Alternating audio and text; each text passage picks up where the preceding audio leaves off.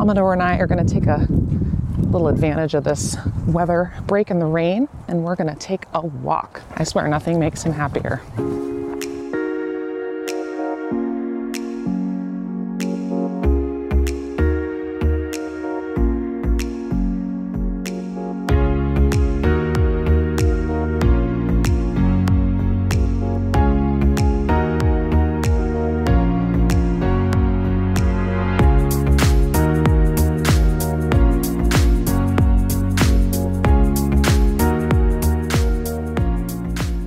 Thanks for coming on this walk with Commodore and I.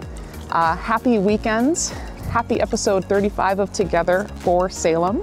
We're glad you decided to join us. If you've watched before, you kind of know the drill.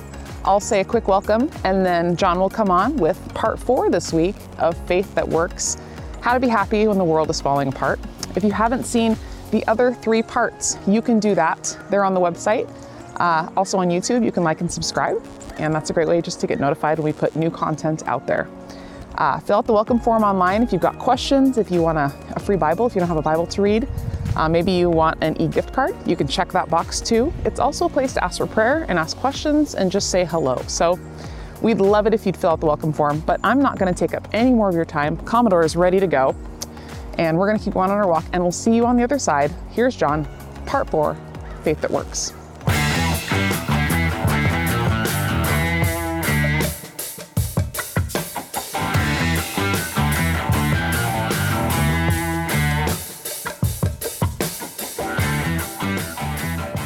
Do you want to know one of my favorite games?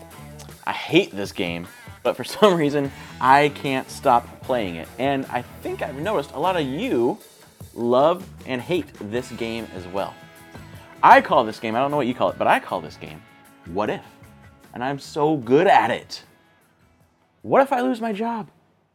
What if I get sick, or what if my kids get sick? What if the country falls apart? What if, and you can put your thing there. I know when we were having babies and my wife was pregnant, it's always like, what if something goes wrong? That was my favorite thing to play. Humans are very creative. We're unique in that we can imagine the future, worry about it, worry about things that haven't happened yet, that might not even happen, and then let it ruin our happiness now. Isn't that crazy? And the thing about worry is it never produces happiness, right? Have you ever met a happy worrier? You haven't.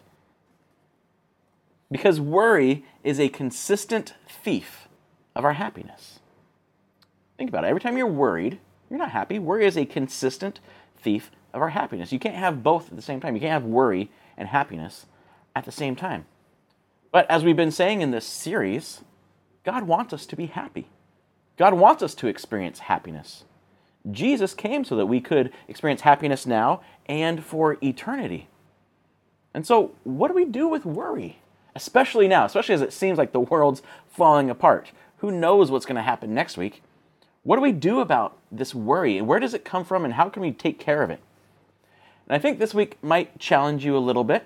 And that's okay. It's good. We grow through challenge, right? But here's what we're going to see this week. Our level of self-reliance determines our level of happiness.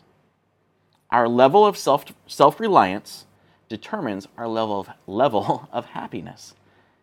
And this might actually be backward than what you think I'm saying. So we'll get there. And the answer that we find for this worry and this self-reliance and happiness comes from what we call the book of James. James was Jesus' little brother.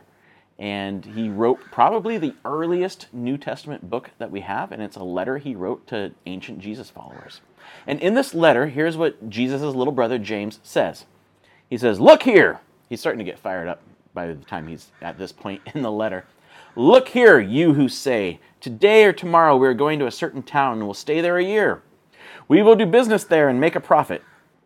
How do you know what your life will be like tomorrow? Your life is like the morning fog. It's here a little while, then it's gone. What you ought to say is, if the Lord wants us to, we will live and do this or that. Otherwise, you're boasting about your own pretentious plans, and all such boasting is evil." Jeez, James. You just lay it out there, okay? I mean, what he just said, really, that just causes me more worry. Our life is just a fog. Like James is saying, hey, guess what? You're going to die. Oh, good. I feel so much better now. But like in reality, right? He's just talking about the facts of life. The polls are right that 10 out of 10 people are going to die. That's like the guaranteed thing in life. We are going to die. And what James is doing, he's reminding the people he's writing to that life is short. We know that, right? We say it. We don't always believe it, right? We don't want to believe it. But life is short. And so he's saying, why waste it on worry? Why waste our short life on worry? Then James highlights one of the root causes of worry, what we're going to call arrogant pride. And you're like, oh, okay, that does not sound like me at all. I'm good. Well, let me explain it a little bit first. Arrogant pride, this idea that, well, I'm going to do this with my life, and I'm going to do that with my life, and I've got a plan, and here's my 5-step plan to being successful in life, and anything that comes my way, I'm going to be able to take care of. I've got this. This all depends on me. You see the common theme in that? It's I, right? My life depends on me, and I'm going to do this, and I've got that. I have this pride in myself. I have this arrogant pride. And see, we think that this self-reliance, especially as Americans, we think that self-reliance is like this virtue that we all need to have. We need to pull ourselves up by our own bootstraps. We need to be independent and just not really rely on anybody else and just make our own way, right? But the problem with that is, deep down, we all know that when we rely on ourselves, we're relying on someone who will most likely let us down. I think you've probably experienced yourself letting yourself down a few times in life, right? When we rely on ourselves, we are relying on someone who will most likely let us down. Probably not most likely, will let us down. See, when we look at ourselves realistically, when we have those moments of honesty and true self-reflection, we know we're not that powerful to control our lives. We know there's parts of us that aren't that great, that we would really rather not have be part of us. And so what James is saying, the problem isn't in having plans, right? It's good to have some plans and take steps to better our lives and have a plan for our life. The problem is thinking that our life depends on us and we can control our future. That's exhausting. When you truly feel like your life, everything that happens to you depends on you, and you have this need to control the future so that your life turns out the way you want it to be, it's exhausting. And so James actually points out how ridiculous this thinking is. See, because you know this, we have no control over our actual life. We have no control over what happens to us in our lives. When we forget that, you know what, we're not in control of our lives, there's actually more going on in this world than we can see, we forget that we are all under the will of God. And that's where that arrogance comes in. We kind of put ourselves in the place of God. So do we have free will? You might be asking if you're kind of thinking through this idea. Yes, we have free will. We make decisions for ourselves, and we're responsible for those decisions. But does God also direct the events of our lives? Yes. How does that all work together? I don't know how to explain that perfectly. But we have free will, and God has a plan and a direction for life. So however that works, James is saying, here's what God says. I love you. You can trust me. We can't even control if we're going to have another heartbeat. But God says, look, if you think your life depends on you, you're just fooling yourself. And we know that, right? We can't control our next breath. And when we feel that way, when we feel like it all depends on us, and we are just relying on ourselves to get through life, the result is not happiness. The result actually is misery. See, because it brings fear. Self-reliance brings fear. Fear that our plans won't work out. Fear, you ever stay up at night worrying about this scenario and that scenario, and then you got to remember to do this, and oh, you forgot to think about that? See, fear, that worry, that self-reliance brings the fear of, maybe I don't know enough. Maybe I haven't done enough. Maybe I haven't thought through this problem enough. Maybe I'm not rich enough to actually do what I want to do. And these unmet expectations, this unmet desire to control events just ends in disappointment, even anger. See, self-reliance only adds disappointment and exhaustion to our fear. We're already afraid. And so when we think it all depends on us, our self-reliance only adds disappointment and exhaustion to our fear. And James is saying that ultimately this self-reliance, if you really drill down on it and think about it, is an arrogant disregard for God. I've got this. I don't need God. This is my thing. I'm powerful enough to control my future. When we think that everything in life depends completely on us. What James is saying is there's a better way than this. But James isn't done yet. He still has to yell at a few people. See, first there's another aspect of this reliance, this arrogance thing that he needs to talk about. And so he goes on. Like I said, he's fired up. Again, he says, "Look here, you rich people." And this is like true, pure James. "Weep and groan with anguish because of all the terrible troubles ahead of you. Your wealth is rotting away, and your fine clothes are moth-eaten rags. Your gold and silver are corroded. The very wealth you were counting on will eat away your flesh like fire. This corroded treasure you have hoarded will testify against you on the day of judgment." Yeah! Take that, rich people! Hold on.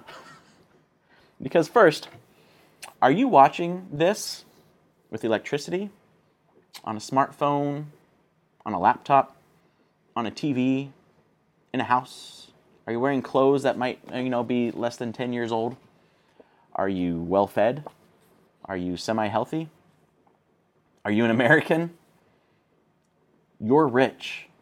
James is talking about rich people. In the history of the world, probably who I'm talking to right now, you are considered super rich. You have running water in your house, right? And you can go to the bathroom inside your house.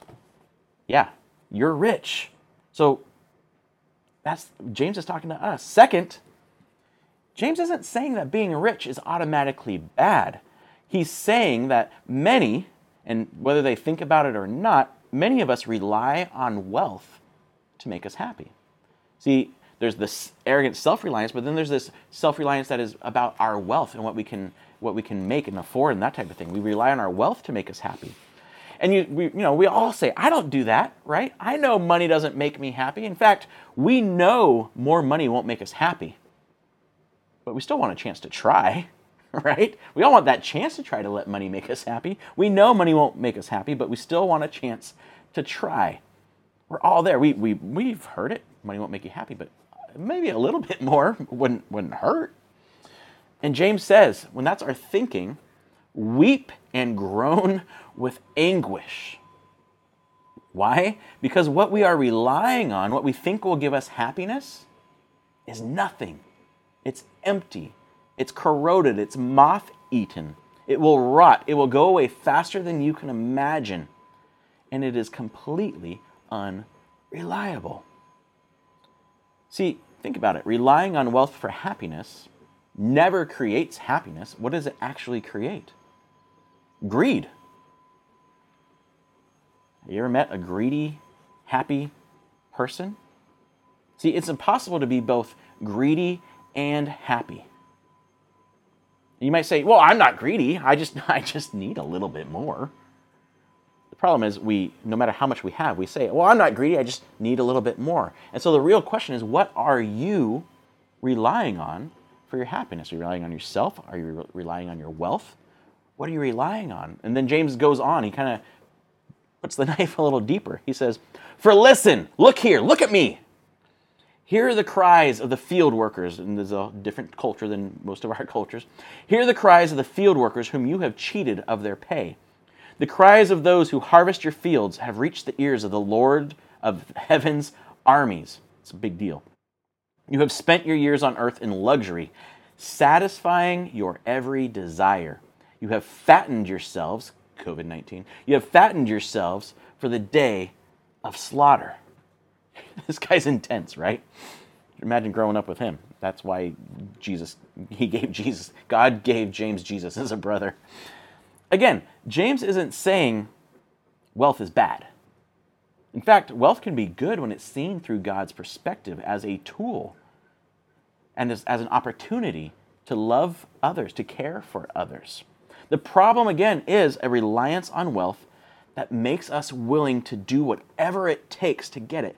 A reliance on wealth that makes us willing to lie, to fight others, to cheat others, to even kill others, to ignore the plight of others who are giving us this lifestyle that we crave to get it. That's the problem. See, and then once we achieve what we've fought for, what we've pushed others down to get, we neglect those who we could help with this wealth. We focus only on our wants and our desires and our vacations and our massages and our new cars and our new devices and all these things, when we could budget a little bit and help others. But we think all this wealth will make us happy. And when we rely on possessions, we usually devalue persons. When we rely on possessions, we usually devalue persons because they become either tools or obstacles to us getting what we want. And a little side note on this idea about generosity, right? Giving to others. Most of us say, oh yeah, I would love to be generous. Like, that sounds great, being generous. But when I have more money, I'll be generous because I just can't afford to be generous right now. No, you won't. It's a fact. You won't. See, generosity isn't about an amount. Generosity isn't an amount. Generosity is a reliance on God. It's not about how much you give that makes you generous. It's the fact that you are relying on God who gives so that you can now be generous with whatever amount you think God has told you is generous. So with all of this self-reliance, this money reliance, that type of thing, what do we do instead? Like, James has really beat us up now, right? Like, probably feeling a little guilty. We've got like this hellfire stuff coming at us. What can we do instead? And James says, well, here's what you do. You change your perspective. He says, dear brothers and sisters, be patient as you wait for the Lord's return. Consider the farmers who patiently wait for the rains in the fall and in the spring. They eagerly look for the valuable harvest to ripen. You too must be patient. Take courage, for the coming of the Lord is near. Here's how we can kind of sum that up. An eternal perspective lets us enjoy every moment. An eternal perspective lets us enjoy every moment. See, when we admit that it's impossible to be happy relying on anything other than God, we're actually able to be patient and wait for God to do what He says He will do. He says He will take care of us. And so James is saying, take courage, which really, is the opposite of worry. Take courage. Or in other words, we could phrase it, why worry when we can wait? Why worry about our life when we can wait on God to show up? Why worry when we can wait? See, God promises to take care of us, and ultimately, He promises that He will undo every pain. He will wipe away every tear. And we might not see it in this life, but if we're a Jesus follower, we know that there's more than just this life to think about. There's more than just this life that we get. In fact, Jesus followers believe, and if you're not a Jesus follower, here's what we believe. Jesus followers believe that Jesus is coming back to end. Why doesn't God do something about all this evil in the world and all this pain? We believe Jesus promised He's coming back to end the division, to end the pain, to end the suffering that we all know deep down doesn't actually belong here because it wasn't part of the original plan. And when we have that perspective that there's nothing else to rely on other than God, we don't have to worry about the what ifs of life because God has already promised what will be. There's no more what ifs to worry about because God promised what will be. So we can patiently endure, we can patiently wait, and at the same time, we can enjoy the life God has given us. We can actually find happiness. See, it's not that we don't plan or work. That's not what James is saying. Farmers do plenty of planning and working. They work and they wait. They do both, right? They work the fields, they plant, and then they wait for the harvest. And when we trust that God is who He says He is, and that He will do what He says He will do, we're able to plan. We're able to do our best, and then we can rest and leave the results to God. And so you might be asking, well, how do I know I'm relying on God? Like, that seems very ethereal and kind of out there, not very tangible. How do I know I'm relying on God? Great question. James is so smart. He gives us a test to help us know if we're relying on God. Here's what he says. Don't grumble about each other, brothers and sisters, or you will be judged. For look, the judge is standing at the door. FYI, grumbling, complaining, whining, that's not being patient. That's not courageously waiting on the Lord. See, complaining is proof that we aren't relying on God for our happiness. Well, why don't I have this? Why don't I have that? This isn't fair. I don't like this. Well, if you believe God's in control, then you're complaining against God if you think about it. See, complaining is proof that we aren't relying on God for our happiness. Have you ever met a happy complainer? No. And what's worse is God's given us people in our lives to love us and to show us His love, and then we complain about them instead of showing them love. We're not relying on God. Complaining is proof that we aren't relying on God for our happiness. And so to sum up everything that James has been saying, if what Jesus said and if what Jesus showed us about God is true, that God loves us, that He made us on purpose, that He's not some distant cosmic force that just kind of started everything and let it go, but He is intimately involved in our lives, that He loved us so much that He came as a person, Jesus, and Jesus said, I am God. Here's what God is like. Look at me. Look how I love. Look how I serve. That is how God loves you. If that's true, and I believe it is, because if somebody can predict their death and resurrection and then pull it off, I usually will believe everything they said. And Jesus said, hey, I'm God. Look at me. You see the Father. If what Jesus said about God is true, then we can start seeing our lives are in the hands of a loving God. That our lives may be short, but they have infinite meaning and infinite purpose that lasts for eternity. See, our reliance shapes our perspective, and our perspective shapes our reality. I know that's kind of confusing. I'm going to say it again, and then I'll explain it. Our reliance shapes our perspective, and our perspective shapes our reality.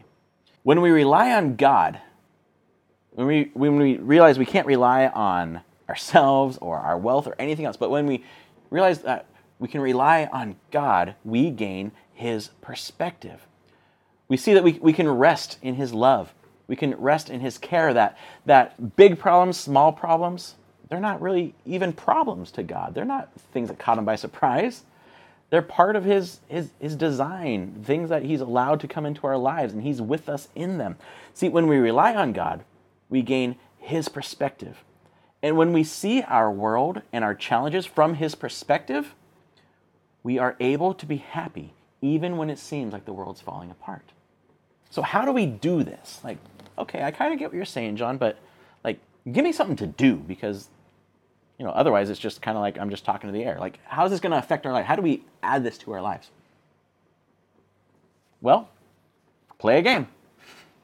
Let's play a new version of What If. See, when the usual what ifs start forcing their way in, when they're like, play this game. No, when the usual what ifs start forcing their way in, change the question. Not, what if this happens or what if that happens? What if, change the question to, what if God hears me? What if God sees me, knows me, and loves me? Then what if God has my best interest in mind? What if He actually does? See, what if there is a God and He sees me, He hears me, He knows me, He loves me, He has my best interest in mind? What if I can rely on Jesus like He said I could? What if it's true that He will never leave me? He will never ditch me. He'll never just leave me on my own to figure this stuff out. What if that's all true? How would that change your life? What if it is? Even Jesus followers, even if you've been a Jesus follower for 100 years, I think sometimes we need a reliance reminder. Maybe this can be that. A reliance reminder that, what if everything I say I believe is actually true about God? Is actually true that Jesus saved me for eternity so I can trust Him with my now. And so for me, this is kind of what I've been working on, because I'm just a natural worrier. I just have been my whole life. But for me, my new thing, especially at 3 a.m. in the morning when all the old what ifs start popping into my head, Here's my new routine that I'm still working on, but it's been helping, is this. I stop once I realize what's happening, probably an hour into it, and I say, God, here's what I'm worried about. And I have a friend who recommended, hey, maybe even just get up and write down what you're worried about. God, here's what I'm worried about. List it. Tell him. I'm worried about my job. I'm worried about the economy or the country or whatever. Here's what I'm worried about. Now it's your problem. Good night. And I tell you what, for me at least, it works. God, I am worried about this, and now I've told you, and you are God. I can't do anything about it. It's your problem. I'm going to sleep while you figure it out. See, we ask ourselves, why am I worrying when I can wait on you? Why am I worrying when I can just patiently wait for God to work things out like he says he will? So what can we do? We can play a new version of What If, and then I challenge us all this week at maybe twice, maybe 3 times, maybe more. Read Matthew 6:19 through 34. Read what Jesus says about worry and what Jesus says about how much God loves us and cares about us. And then realize Jesus was God in a body saying this about himself and what that actually means for our right now lives. And remember, God directs and he ultimately provides, but we still need to do our part. Right? We don't just sit back and be like, God, take care of things. No, he's going to give us ways that we can be part of the solution too. We do our part, but we also wait on God to do his. And so you might be thinking, well, this rely on God thing, that's just like fatalism or wishful thinking, right? Let's just put our heads in the sand and see what God does. Like, is there any proof that we can rely on God? And I'll tell you, I would say yes, there is proof we can rely on God. That proof is Jesus, who said, like I said earlier, said he was God, said, hey, I'm God, I love you, and I'm going to die for you. In fact, I'm going to die, and then in 3 days, I'm going to come back to life to show you that I have power even over death. And then he actually did it, and there was over 500 eyewitnesses, and we have those historical accounts for us in the New Testament. So can we trust God? Is there proof we can rely on God? I'd say there's historical proof we can rely on God. And we all know that life is short. Why waste it worrying about things that might or might not happen? Why waste our short life exhausting ourselves by trying to rely on ourselves to make us happy? Why waste our short lives fighting for wealth that won't do what it promises and won't even last? Think about it. What if all of this is true? What if you can have a personal relationship with God simply by saying, Jesus, thank you for dying for me. Thank you for forgiving me for the hurt I've caused. Please come into my life. Make me new. Transform me to be more like you. I give you my life. I rely on you instead of me for a new life. What if that is true? What if Jesus was right? What if God is real? What if he hears you and he sees you and he knows you and he loves you enough to die for you before you could ever do anything to earn it? What if that's true? Has what you've been doing, has that been working for you? See, you know this. Self-reliance only leads to fear, anxiety, stress, and worry. It doesn't lead to happiness. We can willingly trust God. Can you try that? Maybe for a week, or maybe with one situation. Just say, God, I am worried about this. Now it's your problem. Let's see what you got. I think we can try that. Just one situation. Jesus, if you read Matthew, you'll see this. In his wisdom, he said, like, one of the most deepest things I think about worry. Can all your worries add a single moment to your life? Right? All I'm worrying about is that going to add a moment? No, not going to add a second to your life. Will trusting Jesus add a moment to your life? I believe it'll add eternity to your life. See, when you choose to rely on God, you choose a reliable happiness because we can trust him, we know he loves us, and there's proof that we can rely on him. When you choose to rely on God, you choose a reliable happiness. So let's rely on what's reliable and choose to be happy.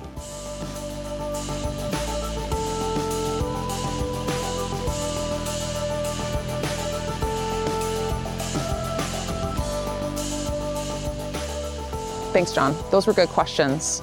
reflection, contemplation, new things to consider, maybe new ways to ask play the what if game, which I really appreciated.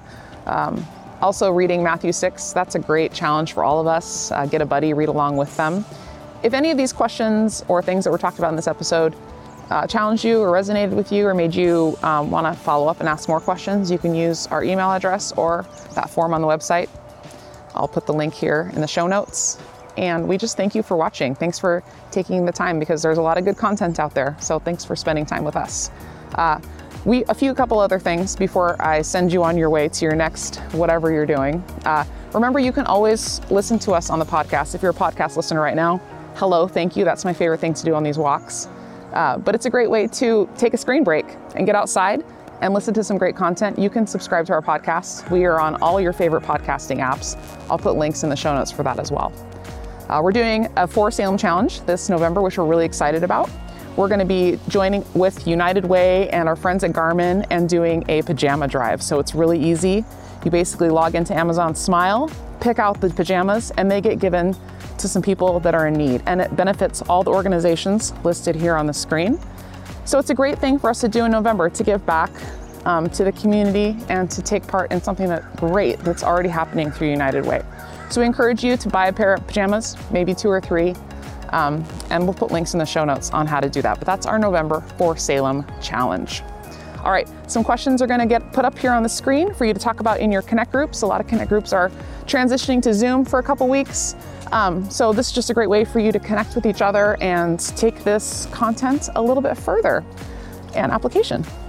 If you're not in a Connect group, we have room for you in Connect groups. If you don't want to meet in person, we have Connect groups, obviously, that are Zooming. We have options for you, but let us know. There's a link in the show notes and on the screen, and we would love to connect with you. So have a great week. Thank you for watching, and we'll see you next time.